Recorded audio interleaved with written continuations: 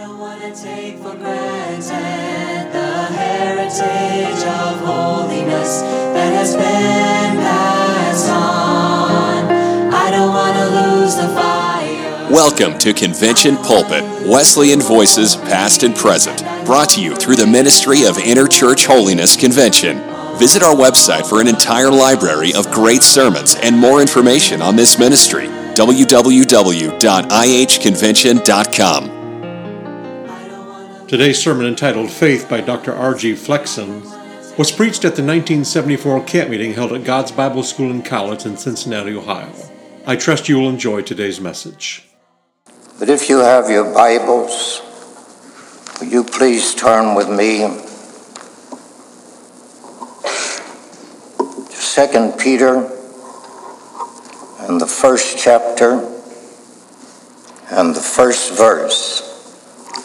Simon Peter, a servant and an apostle of Jesus Christ, to them that have obtained like precious faith with us through the righteousness of God and our Savior, Jesus Christ.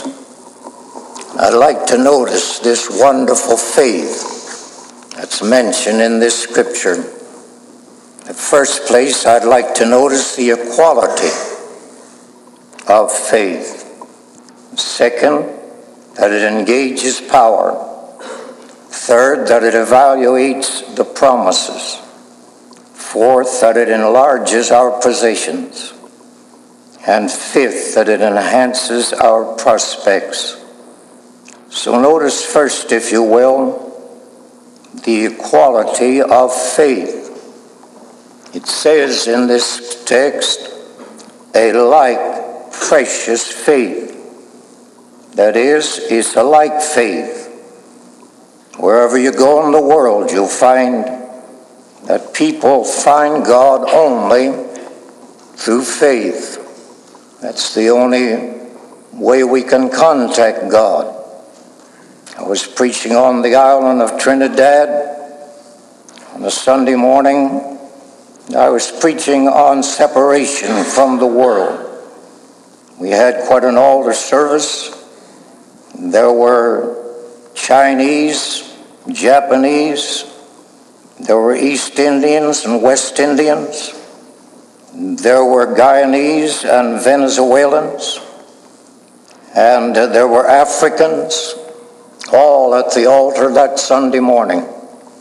But when they got through because they believed Jesus Christ, believed the promises of God. I repeat, the only way you and I can contact God is by faith. Then we notice that it's a valuable faith or precious faith. And that word precious there means a valuable faith. We use that term precious many times, I think, so lightly. We talk about a baby being precious and some other things being precious. But we don't mean what this scripture means or this word means here. It means a valuable faith. And then we find also that in verse 1, it comes through the righteousness of God and our Savior, Jesus Christ. Faith comes through the righteousness of God. Because He is righteous, we ought to be able to believe Him. We believe each other. Why can't we believe God? Because of the righteousness of God and of Jesus Christ. And then in verse 2, it comes through knowledge of God. People say, and I wish you'd look at your Bibles while I'm giving this morning, otherwise you're not going to get from it what I'd like for you to get. But we find it comes through the knowledge of God. People sometimes say to me, Brother Flexon, do you know so-and-so? I say, no, I've met them, but I do not know them. But thank God I've done more than meet God. I know God. And you and I can know Him. Know Him and know him who is life eternal. Do more, young people, than just meet God, but stay with God until you know God. Know him as one that is faithful to you. When my wife was dying last year, not about this time, the children were at home, and I'd say to her, do you know this girl? Her daughter, she'd say no. Her son stood there, and I'd say, do you know him? She'd say no. I said, do you know who I am? And she'd say no. But I'd say, do you know Jesus? And her face would brighten up. She knew him. She didn't know others, but thank God she knew him. The most glorious thing in the world, young folks, is to know God and know Jesus Christ.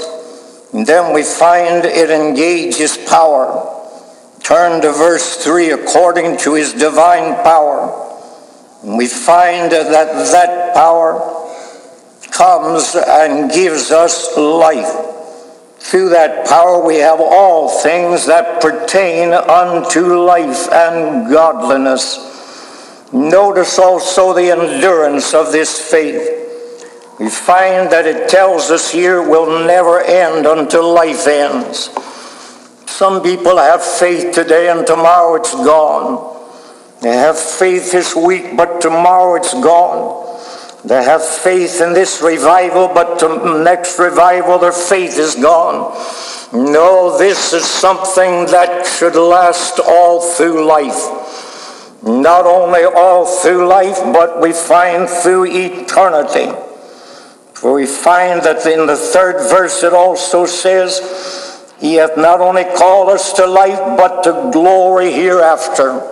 And so we find that through faith, we're going to make heaven and have glory eternally. But only because we have faith in God, not by something you and I are doing, but because we have faith in God.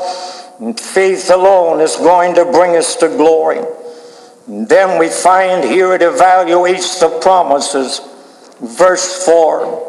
We find that here Peter says that these promises are exceeding great and valuable promises, or exceeding great and preeminent promises. That is, they're exceeding great, not just great promises, but exceeding great promises. Why can't some of you believe God? Why can't some of you lay hold of these exceeding great and precious promises of God? And what do they do for us? They make us partakers of the divine nature. Lay hold of the promises of God, young people.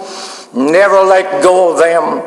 He said he's able to keep that which I have committed unto him against that day.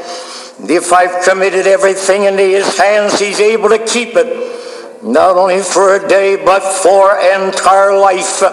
If we'll lay hold of that promise, the one that God gave me years ago and I'm still holding on to. If ye abide in me and my words abide in you, ye shall ask what ye will, and it shall be done unto you. Lay hold of the promise of God. If you can only get a hold of one, get a hold of one promise. Never let go of that. And then we find that through these promises, by faith we can escape the corruption that is in the world. And verse 4 says, we escape that corruption by becoming partakers of the divine nature. Do you realize what a privilege you and I have to become a partaker of the divine nature? We're human, but we can become, through the promises of God and by faith, a partaker of the divine nature. But can by that escape the corruption that is in the world. What kind of corruption? Well, the corruption of desire. Having escaped the corruption of the world through lust. We twist that word lust around to make it mean something the Bible does not make it mean. It means a strong desire. And sometimes we get into trouble because of our strong desires, and we follow those desires rather than curbing and corralling those desires. We blame the devil for too much, young folks. We say the devil made me do this, and the devil made me do that, and the devil made me do the other thing. The devil told me this, and the devil told me that, and the devil told me the other thing. Listen, young people, it's many times our own desires that lead us away. Not the devil, but our own desires that we fail to corral, we fail to control, that lead us away and get us into trouble. Don't always blame the devil for your condition. Try to put the blame where it belongs, and it may belong on you. And if I get in trouble, it may belong in my desires getting away from me. So we need to curb our desires. And then I say I must hasten on. It enlarges our possessions by adding the 6 cardinal virtues that are mentioned in this scripture. You'll have to read the entire scripture lesson to get what I'm talking about. He said, add to your faith. Faith is the groundwork of all Christian experience. But after we have faith in God, then we must add some things. They don't come by being saved or sanctified. They come by addition. And add, he said, to your faith virtue, and to virtue knowledge, and to knowledge temperance, and to temperance patience, and to patience godliness or godlikeness, and to godlikeness brotherly kindness. And if you do these things, there's some things that will happen in your life. Absolutely will take place in your life if you do this, add all of these virtues. After you have faith to be saved and faith to be sanctified, then walking with God, becoming acquainted with God and knowing God, then add these cardinal virtues to your life. And if you do first, it will make you fruitful in soul winning. The book says it'll make you fruitful in righteousness and fruitful in the things of God. Not only that, but it gives you a running over experience. For he said, if these things be in you and abound, and that word abound means to run over. God wants every one of us to have a running over experience. Not something we hold to ourselves, but something that runs over to bless somebody else around about us. And then if you do this, if you'll add these things, thank God you won't have to be at the altar the next revival that comes, or any time that you're in a revival. You'll never backslide. For the Bible says, if you do these things, you shall never fail. And that means you'll never backslide. I want to tell you again, young folks, you can get some things settled with God. And the things that unsettle you are the things that you won't settle. But when you and I settle everything with God for time and eternity, we can get our feet down, get settled on the rock, and settle in the faith and walk by faith, not by feelings, but walking by faith. If I were going by feelings this morning, I wouldn't have a spark of religion. But thank God my faith is still in the promise of God. And I still have victory because I'm walking not by feelings, but walking by faith. But then I notice in the next place, it enhances our prospects. Verse 11, for so an entrance shall be administered unto you abundantly. Not just a little entrance, but abundantly into the everlasting kingdom of our Lord and Savior Jesus Christ. Some people say if I can only get to heaven even by the skin of my teeth, I'll be satisfied. But I will not, young folks. When I get to the gates, I want them to open wide. And some people tell us that every gate There are 12 gates and every one's 100 miles wide. And if they're 100 miles wide and they swing wide open, it looks like we ought to get in. And thank God we will if we will walk with God by faith and not by feelings, but walk with God by faith. This precious, valuable faith. God bless you. Shall we stand, please? Our Father, our heart goes out to our young people today.